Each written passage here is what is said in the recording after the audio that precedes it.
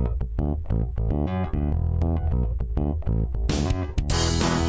everybody, welcome to the D&D Roundtable, a D&D podcast on the Tome Show Network. My name's Topher, I'm your host for the Roundtable. With us tonight is Jim, James Floyd Kelly, and Roundtable newcomer David Whitehead. I want to thank our sponsor Easy Dice Roller at EasyDiceRoller.com. Don't forget to use the Amazon affiliate links and the DM Guild affiliate links to help the show out. And if you like what you hear, please take a second and give us a review on iTunes. Now, guys, let's start the show. Welcome, everybody. Hey, first of all, I'd like to introduce you guys to a Roundtable alumnus, James Floyd Kelly. How are you doing tonight, sir? I am good, Topher. Thanks for inviting me. I'm so happy to hear that. No, I'm sorry. Or should I call you DM James? Is that right? You know what? I'm going by DM Jim. It just has a nice DM ring Jim to it. Has a better ring to it? Yeah. All right. Yeah, that's an inside joke that we'll talk about a little bit later. Jim here. James is a local DM in the Metro Atlanta area. I know him from Titan Candy Comics. He's also been a writer for Geek Dad. Has recently been featured on Maker Magazine's website for his brand new video podcast on the video tutorial show, on the YouTube called Game Terrain Engineering, which we'll talk to you later about that. I've watched the first episode or two, sir, and I'm super excited about it. I think what you're doing is pretty fantastic. And he's just an all-around good guy and someone who I'm a big fan of. So our audience knows you a little bit, but here's the question I have. As a man who runs a YouTube channel called Game Terrain Engineering, my get-to-know-you question tonight is, Theater of the Mind in 5th edition, when do you think it's the best to use? Well, you know, I will be upfront and honest and state that Theater of the Mind is the hardest form of dungeon mastering for me. I'm just not good at it, and that's because I do like to have miniatures. I like to have terrain. I like to have obstacles and things that you can look at and touch and block other players with and hide behind. And, you know, that is a funny trick question for me. You're right, because I do enjoy terrain. But I will tell you that I grew up learning D&D or playing D&D in the early days, and this was in the early 80s. Most of the time that I was a player, it was Theater of the Mind. The DMs told the story. You know, you had to imagine it. And so that was how I learned to play D&D. And of course, back then I didn't have a lot of money. So I didn't have miniatures and I didn't have terrain, and neither did the DM. So in the early days, I loved it. But, you know, in today's gaming world, you really have to have, I believe that you have to have a table of players who really like that kind of gaming. Because if they don't, and you as a DM love it, I think you can lose their interest. But, you know, the opposite is just as risky. I might be the DM that loves terrain and loves miniatures, and my players might prefer more of a storytelling element. But I'm very fortunate that so far the players that I've been that I've had at my table during Adventurers League have enjoyed the mats and the tiles and other things I bring to the table. But to answer your question, when do I think, what do I think is Theater of the Mind, when is it at its best? I think it's at its best when the DM and the players come to the table expecting that kind of game. Because you have to, as a DM, I have to know what my players want. And I did ask my players for this season, you know, what do you want? And they were very vocal. If the majority of them had said, you know what, Jim, we'd really prefer more role-playing and more of a storytelling, I would have changed gears somehow, and I would have found a way to make them happy. Well, isn't that really why we're there, is to tell a great story and to make our players happy? I mean, ultimately, right? Yeah, and you know, the books and materials that we get from Wizards of the Coast, the imagery in the books and the descriptions, those should, theoretically, DMs should be able to use that, just reading the room descriptions and showing the pictures. In a way, you almost say that's enough. But, you know, again, in this day and age with photocopiers and digital computers and 3D printers and these kind of things, I look at the way gaming is going right now, moving away from Theater of the Mind and getting more into a tactical, three-dimensional type feel on the desktop. I don't see that as a bad thing. I see that as a maturing of the gaming process. I mean, if you think about it, wargaming started as a tactile game. You moved miniatures around, and that's where Gygax and Arneson, started. That's where they cut their teeth. So I see it as sort of like we've come back around in a circle, and now the game is sort of coming back into that there has to be a good story, no doubt. There has to be a good story, but it doesn't mean you can't put that story in a visual way on the table for your players to enjoy. I agree 100%. I mean, the very first D&D book, the white book or the white box, right? The little tiny book. It was said Dungeons and Dragons. Rules for fantasy miniature war games compatible with paper and pencil and miniature figures. Yep. That was the title on the front cover. So I don't disagree with you at all, sir. I think you make some fine points. All right, so let's move on to our second guest of the evening, Mr. David Whitehead. Hello, Mr. Whitehead. How are you tonight? Good evening, sir. I am very well, thank you. Thanks for having me. No problem. Dave is new to the round table, so I'm going to ask him a little bit about himself here. You are relatively new back to D&D, right? You came back with 5th edition, but you had played before. Is that true? That's a true statement. I had played advanced D&D back in the early 80s as a young neophyte, still learning to hone his imagination, and then a number of years off, although still deep in the geek world with comic books and a lot of Marvel superheroes role-playing games. I ended up dipping slightly back in probably about 10 years ago with probably, 3.5 maybe? Of D&D, and then after just conversation with you and the fun you were having at Titans, I figured it would be time to go dip back into the world of D&D again with the 5th edition rules.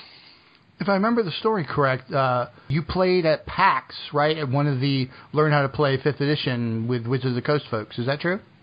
That's exactly true. Yeah, a friend and I had gone out to PAX and had a slot open one morning and figured, we haven't played this game in a very long time. Let's go sit down and play. And before we knew it, 4 hours had gone by. We had lost half our party to a dragon, but we did end up killing and slaying that dragon most effectively, as heroes are supposed to do, and had brought some of that passion back. And I think we had tried to have a D&D session here with our group of friends, and it just, never really caught on. But now with 5th edition rules, that seems to have changed. I don't know if it was the rule set or just life, but it was PAX that really kicked off that new spark of enjoyment. Right on. See, ladies and gentlemen, public play is important, and that's why everyone should support public play. I'm just saying out loud, Wizards of the Coast. Are you listening to me, Wizards of the Coast? Okay. So you have been playing for a little while. You actually DM'd recently, if I remember right. So I think this question is a good question for you as a relatively new back to 5th edition player and a relatively new DM.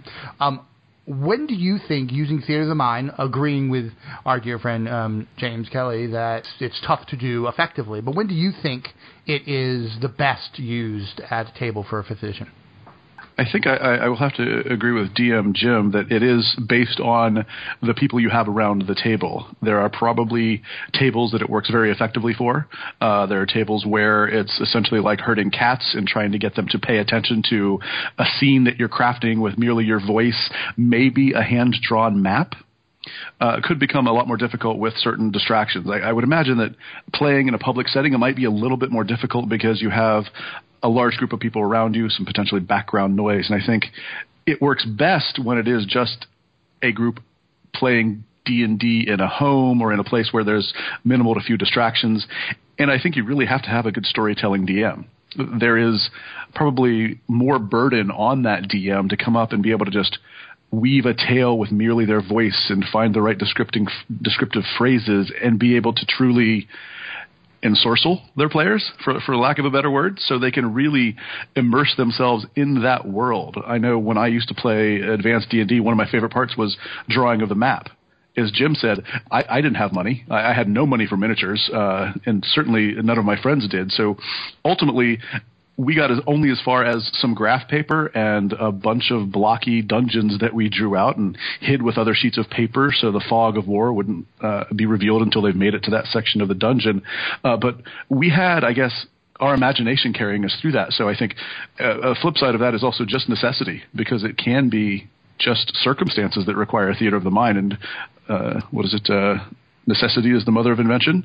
So at some point, just through sheer probably practice, you become good at telling stories and really invoking that theater of the mind. But as Jim said, I think it really depends on the people around the table, and can you, with their help, because obviously they're a part of the story, build that true theater with the participation of the audience, the players, and then the stage master, the DM. All right. Well, thank you guys for hopping on that. I think that's true. I think what you guys have hit on is pretty true. All right. I want to talk about our first topic here. Our first topic is WizKids recently announced a second round, as I think their wording is, new figures coming. Their unpainted miniature line. They did a line for both Dungeons & Dragons and for Pathfinder. The Dungeons & Dragons ones are called Nolzurs. Am I saying that right? Nolzurs. Marvelous Miniatures. And the Pathfinder ones obviously fall under Deep Cuts, is what they're calling them, which is Pathfinder Battles and their Deep Cuts for WizKids, which is some terrain items. I think there's a chest and an in barrel or something like that. But they've announced new ones where they said, and I quote, if I'm reading this correctly, today we're excited to announce the plan to bring previously unavailable and long sought after creatures to our Dungeons & Dragons unpainted miniature line. All right, first of all, woohoo! Right on, right? Excellent. Yes. I know I've bought a couple of these and I've used them. I think the quality's pretty great. I know Mr. Whitehead, you've looked at them also. Jim, have you had a chance to look at these? You know, I'm actually holding a box in my hand of the zombies because, you know, a DM can never have too many zombies. For me, it's skeletons, but yes, for me, it's skeletons. Right, for me. Yeah, I saw the zombies, and so I bought 3 packs of them because, you know, I thought 6 zombies. The only problem with them, and this is just me, is they're unpainted, obviously. They are pre-primed, which, here's the thing, Topher. I stink at painting miniatures. I admit it. I'm horrible at it. When it comes to the up-close painting of details, maybe it's my age and my eyes just can't do it anymore. But I'm trying. And let me tell you what I did recently. Somebody recommended a product to me, which I'm not going to say here because it's a competing product, to help me learn to paint miniatures. So I am actually using that product right now, and I'm getting some pretty good results. And I'm getting ready to unpack this first pack of zombies and take a stab at painting these 2 because, you know, they come 2 to a pack. I'm getting ready to take a shot at it, and I'm really impressed. I got to tell you, I'm impressed with the detail. I mean, I'm looking at this zombie in my hand here, and, you know, I can see his ribs. His toes are poking out of the boots on the end. He's got a snarl. You know, I'm hoping I can do this justice. So I'm really, really looking forward to seeing what new figures they release because right now I've seen a lot of the basic stuff, the ghoul, the skeleton, the zombies. I'm hoping they really go stretch their imagination and release some of those really wild monsters from the Monster Manual. I don't disagree with you. I think that for my money, you know, they offer initially they offered 2 different packs. They offered the level up packs, which I thought was very interesting, where it's the same character basically, right? So same class and race. Yep. In theory, as at the beginning of their adventuring career, in very simple looking weapons and you know armors and accoutrements, and then later on at the end with much more fancier and better stuff. I thought that was really interesting. Then they offered monster packs. It looks like they're also going to offer item packs now going forward. So I'm excited about that. That was the one that got me because I will tell you, having the ability to toss out some chests and some armor racks and a wagon and things like that, those are the ones that really can help tell a story. You know what I'm saying? I mean, we all have miniatures of our characters and our monsters, but it's those little extras that I'm looking forward to as a DM. I was disappointed when WizKids for Pathfinder did their pre-painted miniatures. It was set around an inn. I forget the name of the product off the top of my head. I'll figure it out, put it in the show notes. But they promoted it heavily as having, you know, those kind of things, terrain and scenery items in it. And a lot of the promo shots showed those items. But come to find out, there was, you know, I think you got 4 miniatures per box, and only one of them was an item like that. And it wasn't always guaranteed to be a terrain item. Like you could have gotten a horse, you could have gotten a farmer, you know, kind of generic things. But yeah. I would have loved to have those boxes really packed full of crates and tables and chairs and so forth and so on. I think that would have been great. For my money, and Mr. Whitehead, I'm going to get to you on this. For my money, I think the best use of these is for player characters. I'm with you. I'm not great at painting miniatures. I think if I take a lot of time, I can get one looking okay. And so I'd rather take that time and paint my player character or my big baddie NPC in my home campaign, the big boss at the end. Mm-hmm. But if it's for the monsters, I think those are the ones I'm looking to buy the pre-painted. And I've always said I wish I had a way to buy, from WizKids or from whoever, 15 skeletons pre-painted or 15 goblins or 15 whoever, right? I think it'd be great. Mr. Whitehead, I know you have looked at these. I know you actually have some artistic skill, unlike myself. What are your thoughts? From a relatively new to the miniature market, I love these products. They are incredibly detailed. The positioning of the monsters, I bought a couple of goblin and kobold packs for when I ran my adventure previously, and it was just great to have the variety there. And while I attempted to build some theater of the mind, as to touch back on our initial question, the miniatures, having them there was exceptionally nice. I didn't have a chance to paint them before I DM'd, but having gone back and acquired a few more, I really am just impressed with the quality. There aren't mold lines. There aren't really anything detracting from that figure, whether it's a representative of your player character or if it's a monster, whatever it is, they've done a great job in their sculpts.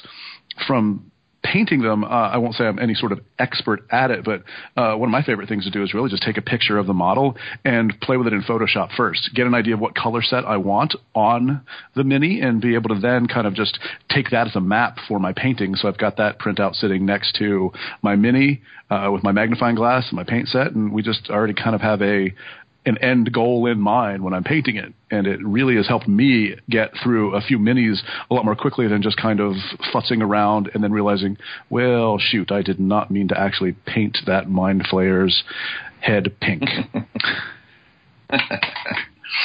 Do we really know that Mind Flayers don't come in a pink variety? I mean, that's a true fact. I have met Mind Flayers, sir, and they are not pink. Well, I mean, here in the real world, we have diversity. Look at the 5e player handbook. We got diversity. Come on, Wizards, give us some flavors, some different flavors of monsters. I want to add one thing about these new miniatures. The other packs that Wizards sells, actually it's not Wizards, I can't remember the name of the company, but they're blind packs. You buy it and you don't know what's inside it, right? Yeah, that's also WizKids. Right? So WizKids. That is WizKids. Yeah. One of the main reasons I never bought those boxes was, as a DM, I just didn't see – I thought they were a poor financial choice because, I could go buy a case of them, which I forget how many boxes came in a case, and you were guaranteed to get X and guaranteed to get Y, but you didn't know – you never really knew what you were going to be getting in there, and I hated that. Yes. With these new blister packs, I can walk up and go, there's a ghoul. I need one. Bam, got it. So I want to say publicly, to WizKids that please, blister packs. I mean, let us see what we're buying. Let us see the quality, and you're going to sell. Let me tell you something. At my local at the gaming store I bought these at, which is it's not Titan, so I don't want to get Topher in trouble here. But where I bought these in Atlanta, they were almost out. I mean, they put them out, and then I put it off for a week, and then the next week when I came back, it was half of it was gone. So these things are selling, and I hope WizKids takes that under advisement that people want to know what they're buying. Yeah, just to parrot Jim, there's a friendly local comic book shop near me where I live. Titans is a little bit of a haul, and I've popped over there. Their stock is always rotating. I can't go in week after week and say, that fighter I saw last week, let me pick that up, because the odds or the chances of that being there are very low. They've done a very good job, obviously, in producing product that people want, but also to reemphasize to what Jim said and what WizKids needs to hear is I don't want to play lottery games when I'm spending my money on minis or figures or accessories for my game. I know what I need and I know what I want. Let me buy it. I'm happy to give you money. Please take my money, but I don't want to have how many female storm giants did you end up with, Topher? I think I ended up with 4 of those. I ended up with 5 of the hill giants. Yeah. So somebody's going to bring this up in the comments or on Twitter to me, and I want to say this, that kind of the competitor to this product would be Reaper Bones, right? They don't come pre-primed, but they're the same quality, I think. If, the Bones miniatures are, and they're white, they're plastic. They're a little more rubbery. They are. They're absolutely right. Absolutely right. And I think the price point is the big difference for me. I'm on Reaper's site right now, and I can buy 2 skeletons. I'm sorry, I can buy a skeleton swordman, 1 skeleton, for $6.99. I can buy a spearman, 2 of them for $6.99. Right, so like $7. And so for the WizKids ones, I'm getting 2 player characters for about that same price point, or 3 kobolds or 3 goblins for about that same price point. And I find that, as in for my money, a little bit better of a deal. Now, obviously, everybody's mileage will vary, where you're getting them from, how much the retailer is charging, blah blah blah. I think that's all good and well. I think the ultimate line of this is I'm really happy to see more and more companies putting out miniatures where we as DMs or we as artisans of any kind can now have something to paint and or customize as we see fit. The Reaper stuff, I like Reaper. I have some Reaper models that have not gotten painted yet. The thing about Reaper is they have a head start. I mean, they have a huge head start. Their Kickstarters have been very successful. And I think WizKids just, give them time. I think if WizKids continues to release at the price point they're releasing with, the collections, you're not getting 1, you get 2 or 3. If they can keep that up, keep the price low, keep the details high, the detail work of the models high, and just continue to release new models, I think they will develop as good or better a reputation. I will say that I like Reaper miniatures for the variety they offer, but I'm not finding the detail of the Reapers I have to be matching this new Nolzur's, like for the D&D Nolzur's miniatures. I'm not. I think the detail is a little bit better on these new WizKids miniatures. I don't disagree, and I think that as someone who played HeroClix for a very long time, which is also a WizKids product, the quality of those, which are basically little superhero miniatures on a plastic base, those quality was hit and miss. So I'm happy. I'm very glad to see the consistent quality of these unpainted miniatures. So, anybody got anything else about this, or should we move on? Just WizKids, if you're listening, thank you, and please reach out to Topher, reach out to this podcast, and let us know you're listening to the customer. And hey, what would be even greater is ask us what we want. that would, I promise, I'll buy a bunch. Like dice? Need more dice? Check out EasyRollerDice.com for amazing dice, including their gunmetal and rose gold collections. When you visit, make sure to use coupon code TOME, that's TOME, at checkout and save 15% immediately. Again, go to EasyRollerDice.com and use code TOME at checkout and save 15%. And snag yourself some great dice and gaming accessories. All right. Topic 2 this evening is part of the reason I had these 2 gentlemen on here is 3D printing in D&D, like how it's influenced D&D and the use of terrain in general, the creating of terrain. Not so much going and buying it off the shelf, right? Not Dwarven Forge is fantastic. I'm a huge fan of Dwarven Forge. I'm a huge fan of some of those other companies that make the pre-made terrain. But I think that in this age of affordable 3D printers and channels like yours, DM Jim, and some of the other ones that you talk about, which I'll ask you about in a little bit, the ability for the home DM to make their own terrain is pretty great. So I'm going to start with you, Mr. Whitehead.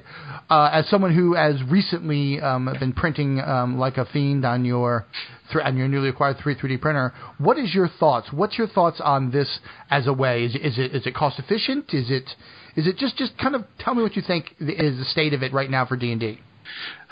I think there are many and growing resources available for the player and the DM to really build, at a very cost-effective way, a library of figures. Filament, obviously, you have some high startup costs. The printers are not cheap, but growing in affordability. The number of Prusa clones out there has made it a really approachable hobby. It is still not for the faint of heart. It does require some technical aptitude and knowledge and a desire to tinker. even if you don't want to build your own printer and acquire a printer of pre-assembled, like Monoprice does some great work, Wanhao does some great work, and those are all various clones of the Prusa i3. What you'll find is that you still have to dial in the settings. And it's not just a color printer where you take your photograph of your kids and you send it to the printer and boom, it's done. Much like any professional photographer, there's things you can do with the color and the tones and the shadings of those photos to make them better. The same thing for printing. You still have to kind of spend some time dialing into the settings of your printer. I'm having some struggles recently with printing off a little goblin army because some of the models that I found are just so fine that I've got to just really kind of tinker with the retraction and the temperature of the filament. But just from a cost-effective standpoint, once you have the investment in the printer, filaments is very affordable, usually around US $15 for a roll, about 2,000 meters, which will print you a lot of goblins, provided you can get the model working, which so far I've not, but always onward and upward. And the real investment there is time. If you don't have any 3D skill, which I'm not sure I would claim to, places like Thingiverse and a number of other sites have models available. Nice guy. I'm blanking on the gentleman's name at the moment. Miguel Zavala had released like 300 miniatures on Shapeways that he's not selling, but he's made available for download so you can print them and have a whole army of miniatures. The only investment on your part is really time. But it does require quite a bit of time to really get a good looking figure and one that you'll want to paint and keep around for quite some time. So if time is of a factor, you're DMing that evening, you may not be able to take the time to invest in printing something, but just from an actual use of materials and a wealth of files available, you have quite an army of figures that you can print off for your games and be very happy with the quality of the product. I don't disagree with you. I think that's a really great way to say that. Mr. DM Jim, I know that you have created for terrain even before you started using your 3D printer for stuff. What's your thoughts on the DIY terrain world in general, and specifically, how do you see the 3D printer playing into it? Right now there are probably I'm gonna pull a blank here, but there are probably about 4 or 5 terrain creation companies that are selling. Basically, what they're selling is a lot of tile work. One of the ones that I use a lot is Fat Dragon Games. Tom Tullis owns it. Fat Dragon Games will sell you like these little packages of models, so you can get like the basic dungeon for $9.99. And what it is, it's all the models to print, like a 90-degree wall, a corner wall, a door, and a 2x2 inch plain tile. So, you could start out very basic, and there are some open source tiles out there that you can get for free. And all of these are they're the 1-inch scale. Most of them are the 1-inch scale terrain tiles. There's one called True Tiles that goes to 1 1/4, and there's a whole reason for that. But what I would say is this. I don't use my 3D printer to print miniatures. My 3D printer just does not have the resolution to get the detail that I can get from these pre-purchased miniatures. So knowing that, I have really used my 3D printer mainly to supplement my gaming terrain. I can draw out things that I need, or I can download them from Google's image directory and print them out as needed.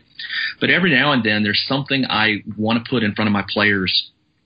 And David mentioned a website called Thingiverse. I can go out to Thingiverse, and if I want to print some columns, for example, I can find guys who have uploaded, 20 different types of columns. I download the one I want for free, print it out on my printer. I can print 10 of them. I can print 5 of them, 2 of them, whatever I need.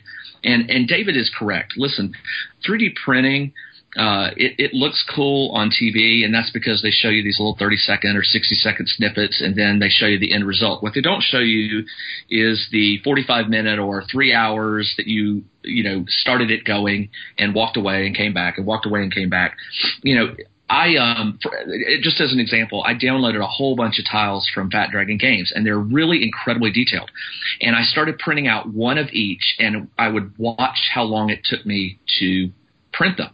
And so I would append at the end of the file the time, like 1.5 HR for 1.5 hours.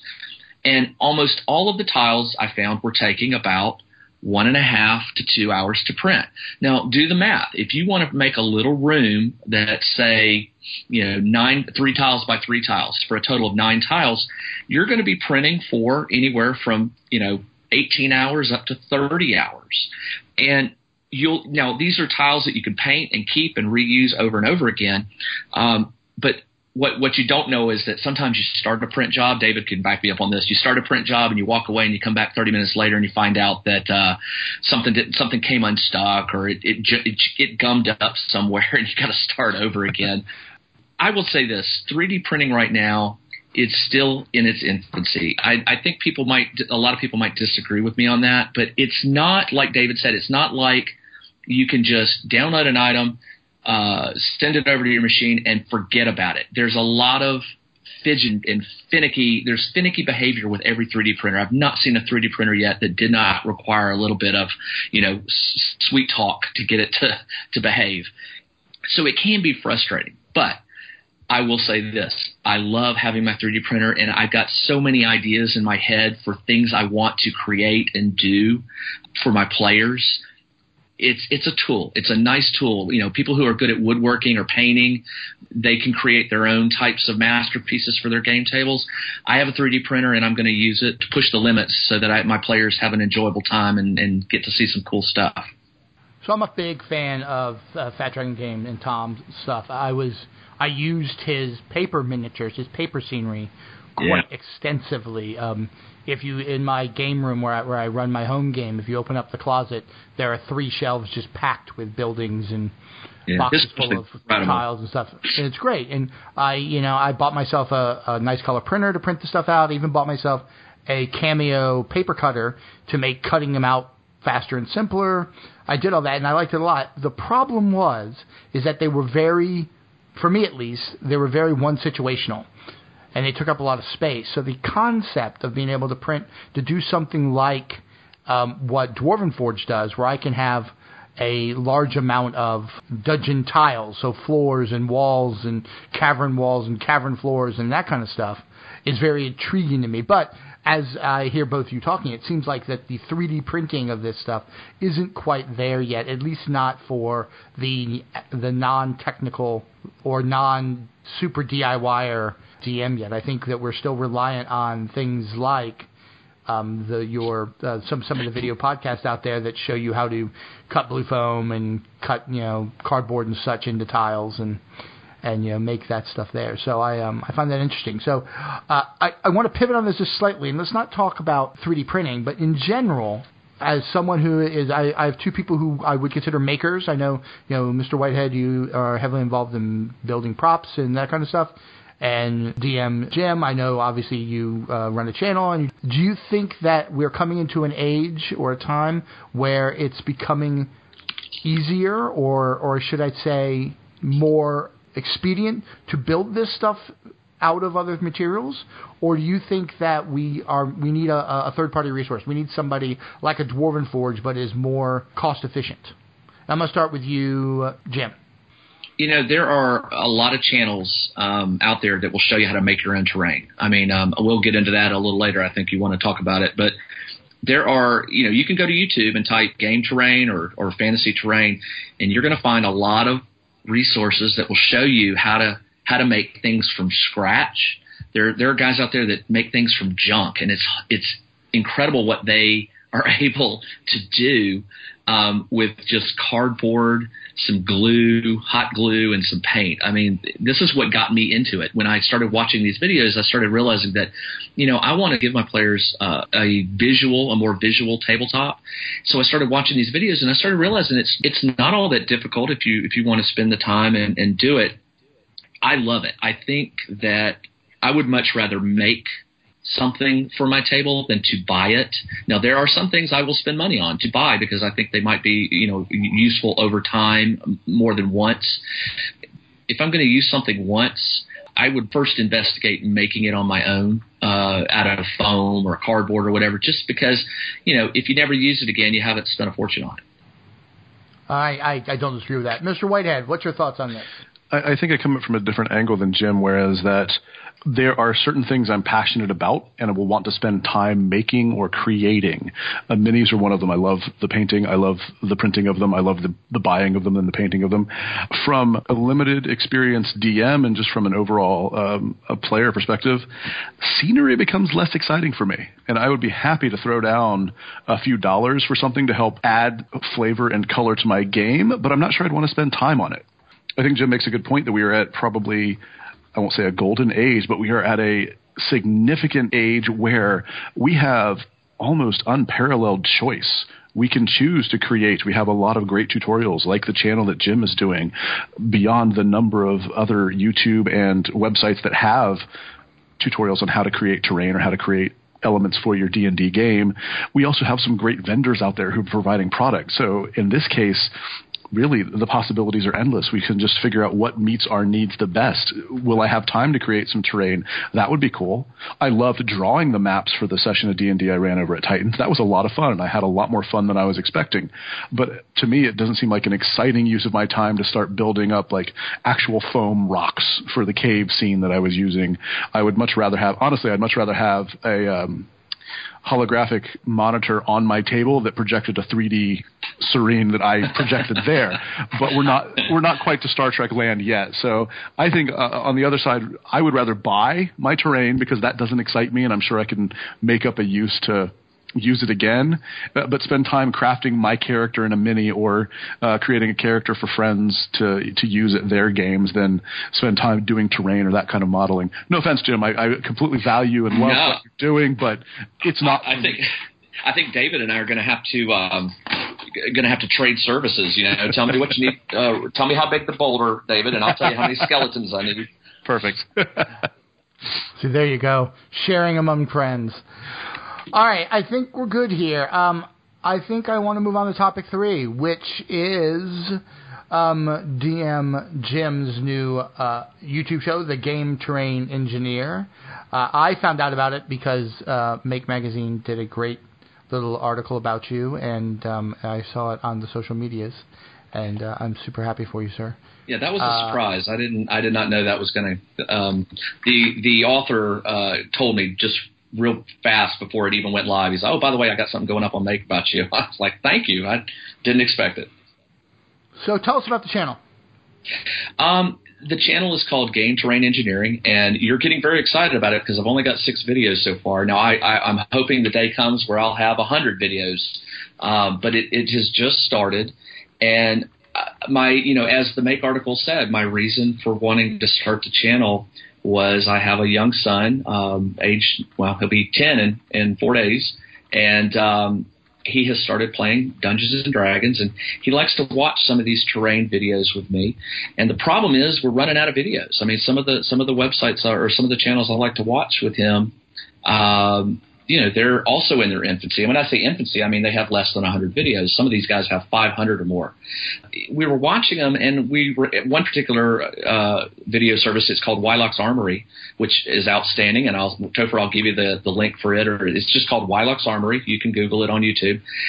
He has about 60 or 70 videos at this point, and we've watched them all numerous times. And my son just said, "Hey, Dad, you should make a video about that thing you made." And I thought, yeah, whatever. And, we started watching another one, and he said, oh, why doesn't he do a video of this? And I thought, well, that's a good idea. And it just, this has been over the last maybe 4 or 5 months I've been pondering. And then about a month ago, I just decided, you know what, I'm going to pull the trigger and do it because these guys are doing a service. They're offering up their time and their expertise. And a lot of people complain, like, oh, you don't put out videos fast enough. And I was probably one of those that griped at some point. And I just realized, I said, I'm going to, instead of adding to the problem, I'm going to try and help. I figure if I could add some videos and maybe stagger them when they're, release them when these other guys aren't releasing theirs, maybe I can add something to the community and share some of the things I've done. So I had a chance to watch your channel a little bit today, and I was really quite impressed with the monument, the cemetery monument that you put together, just out of like a little box from Hobby Lobby and some of your 3D printing. Yeah. Is there if I'm starting out into building some scenery, would you recommend a particular medium? Is it foam? Is it just crafting stuff together from odds and ends? How would you recommend somebody get started with this? Well, I'm going to drop two names to you here. The first one is DM Scotty. The second one is the DMG.info. And these are two heavy hitter YouTube guys. DMG Info is heavy on cardboard. Okay. DM Scotty started out with cardboard, and he's all over the place. He uses foam. He uses all kinds of material. Cardboard and foam are obviously two of the cheaper materials. They're lightweight. You can paint them. You can glue them. That seems to be right now where most of the handmade terrain, the people who are doing handmade terrain, that seems to be the way it's going, is towards the foam, because you can buy it in different thicknesses. It's easy to cut, easy to prime, easy to glue. And, cardboard is great, but cardboard, I've played with cardboard, and cardboard has its strengths and weaknesses, but one of the weaknesses is cardboard tends to get soggy if you put too much paint on it, whereas foam just doesn't do that. But to answer your question, foam and cardboard are still the two big materials that most people tend to be using. I tend to favor foam mainly because I just like the weight of it. I like how it can cut, and it's cheap. I buy it in a 4x8 sheet at my Home Depot, and then I cut it up into 4 2x4 pieces, and put it aside until I need it. Excellent. How long does it usually take you to do like a piece for one of your games? Well, you mentioned the crypt, the one that I made out of the box. Or were you talking about my naming conventions are horrible. I have one that's a very small sarcophagus-like object, and then I have a bigger one that I call the crypt, which was sort of a mausoleum type look to it. Probably would have been the sarcophagus was the video I had gotten to today. Yeah, the sarcophagus was really easy. It was a tiny little cardboard box about 1.5 inches by 2.5 inches by 1.5 inches tall. Had a lid, and I saw it in the hobby shop, and it was 50 cents. And I picked it up and I flipped it over and realized that if you took the lid and put it on the bottom, it looked like a base of a sarcophagus. And I bought about 3 or 4 of them. Came home, started experimenting with it, and then I realized that this was all before I did my 3D printer stuff. I made one and I used cardboard embellishments for it. And then I started looking at the lid and I thought, I remember all those great sarcophaguses that have the carved relief figure, resting on top. And I went out to Thingiverse and I found a wizard miniature and I cut him in half in a CAD program called Tinkercad. And I created a little thin plastic lid, put the wizard half laying, flat down on it, printed it out, and I was surprised. Whoa, it looked cool. And glued it on, painted it, and I've got about 4 versions of that. The one I just made for the video has a bluish tint, which I'm not. I know some people didn't like that, but in person it looks really cool. It has this like blue marble running through it. Oh, very cool. That took about an hour. It took about an hour to make. Really? I would have expected longer based on some of the time lapse I saw in the video. The printing of the lid took about 30 minutes. And then, of course, just gluing the cardboard box to the lid and then painting it, not counting drying time. But, because I start on projects and then I put them aside in my workshop and I go work on another one. But if I had to estimate, I think printing and painting, I probably could make one of those little sarcophaguses in about an hour, maybe an hour and a half. So what you're telling me is I really have no excuse to try and make some terrain. I'm just being lazy. Well, go look at episode. This is really bad. I'm already getting my numbers out of memory here. I think it's episode 5. I make one called the Crypt. Now the Crypt is only about maybe 7 or 8 times bigger than the sarcophagus, but that one took.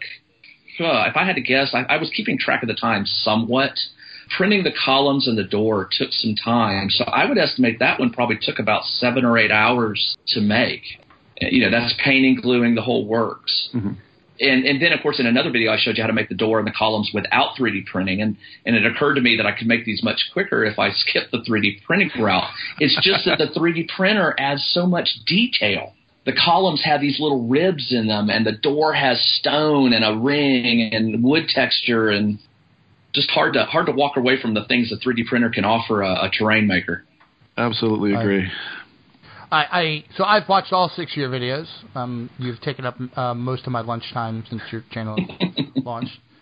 My question for you is, I think this is all fantastic and wonderful, but there's going to be somebody listening to this, somebody go watch it, and they're going to say, I can't do this. What's your one tip to someone who's sitting at home? I don't know if I can do this. I don't know where to start. What's your one thing to tell them? You start with DM Scotty's early videos where he was a novice himself and he just wanted to, and this was 5 years ago that he started this. He has over 600 videos. Start with his first video, itemize them by oldest to newest. And he starts out with just making simple tiles out of cardboard and painting them with these stamp textures. And I started doing it, and I realized, wow, that's not – it looks – you watch this guy do it on video, and you think, oh, man, he makes it look so easy. And then you go do it, and you're like, wow, no wonder. It really is easy. And that's not to insult DM Scotty. I think he just struck hot, and he's got such a following because he's shown people that, look, you don't have to be an artist. You don't have to be an engineer. You don't have to be an architect to create these things that your players can enjoy. So I would say go to DM Scotty. And the funny thing about DM Scotty is that channel will lead you down a rabbit hole of other channels like Wylock, Black Magic Craft, DMG Info, The Terrain Tutor. These are all names that you will find once you get sucked into that black hole. So, FYI, DM Scotty's channel is actually The DM's Craft. Is that correct? That's correct. It's called The DM's Craft, all one word. And we have links in the show notes. Good. And definitely I think we should put the links to the other ones I've mentioned because they are – it's funny. There's been this maturity since Scotty started 5 years ago. The stuff that Jeremy at Black Magic Craft and Wylock's Armory, these guys are doing – and this is all stuff that anybody can do, but they've taken what Scotty has shown, the skills that Scotty has helped people develop, and they've just stepped it up a notch, and they're using techniques and materials that are still readily available, but they make the stuff look so much the realism, the detail work is incredible. You just have to go look at it. I have one rebuttal to the point you made, Jim. I love everything that you said, but I think that by virtue of us playing D&D and the things that we're doing, we're already artists. And we don't need to have some sort of hang-up about us not being an artist to do the scene work or to do the miniature work. All we need to do is follow the trail blazed by DM Scotty and you and everyone else, because you all have been so generous with your time and showing us how to get to probably shortcutting hours worth of us learning and making mistakes and learning from those mistakes, but being able to actually go and say, oh, this is how I create a sarcophagus or a crypt or anything that we would need for our games. But I would hesitate to tell anybody that they're not an artist because of they don't feel that they're an artist. They're creating a world, either through the theater of the mind, through what they're doing. Take that passion that you have and apply a little bit to some of the scenery, because you certainly can. If you can do any of this. I think when I use the word artist, I'm talking about like professional, like a painter. That I'm not that level of painter. I aspire to be. So I wasn't meaning any insult to DMs, because DMs are artists. You're right. We're storytellers and we are creative people, hopefully. But here's the thing. You bring up a good point. If you're a DM and you are able to weave a story at your table and your players are enjoying it, you have the creative spark. And if you put your mind to it, you can pretty much do anything. So terrain should not scare you away. 3D printing should not scare you away. In my case, painting miniatures. I'm taking a big leap here. I'm trying to teach myself to paint miniatures because it's not something I do well, but I've sort of gotten over my fear of it through these other things I've done and just decided, you know what, I don't care. I'm going to do it. I'm going to put it out there, share it with the world, and hopefully they'll like what I do. And you'll judge yourself a heck of a lot harder than anyone else will, so go for it. And we all here would love to have you guys go for it. And if you want to share your pictures with us, please do. You can, at the end here, you're going to hear how to reach us all on social media. There's also the Tome Show's Facebook page. We would love to see those pictures of what scenery you created after watching DM Gems or any of these other videos. All right, guys, anything else you want to talk about here? Or should we wrap this up and let people walk away from the roundtable? Well, thanks for inviting me, Topher. I always enjoy sitting around and talking gaming with you. No problem. You guys are wonderful guests. I'm sure I'll have you both back. DM Jim, where can people find you in the world? I do write for GeekDad.com. I write under my own name, James Floyd Kelly. As you say, I've got my new channel. I'm hoping to have another video put up tonight. It may not go up until tomorrow, another episode for the Game Train Engineering. And I'm on Twitter at James Floyd Kelly, Kelly. Right on. Mr. Whitehead, how can the world find you? I hide under rocks, so I'm not all that particularly findable. But if you do need to get in touch with me, I am on the Twitters at Dave Whitehead. You can also reach out to me on Facebook. I'm just David.Whitehead on Facebook. You can reach out to me there. And no real sites or anything to promote. I'm just a guy who enjoys D&D and making things, and have hopefully not scared anyone away from getting into 3D printing, because it's an absolute blast. And my reticence for terrain will hopefully not leach out into anyone else, because Jim's work is amazing. Go check out his channel. Right on. And I'm your lovely host, Topher Cohan. You can find me on the Twitters at TopherATL, TOPHERATL. You can also find me on the Facebooks at Topher.Cohan, TOPHER.KOHAN. If you live in the Metro Atlanta area and you're free on Wednesday nights, come by Titan Game Comics in Smyrna, Georgia. I help coordinate their Adventures League there and their public play, and we play in D&D there. And also you can reach you through the Tome Show Facebook page, so you can find me there. All right, everybody, I want to thank Jim and Dave one more time for being on the show. Thank you all for listening. Don't forget to go over to thetomeshow.com and use the affiliate links. And head over to patreon.com, The Tome Show, and you can support the show that way if you choose. Special thanks to Eric Michaels for the music you are listening to right now. Thanks all, and see you next time at the Round Table.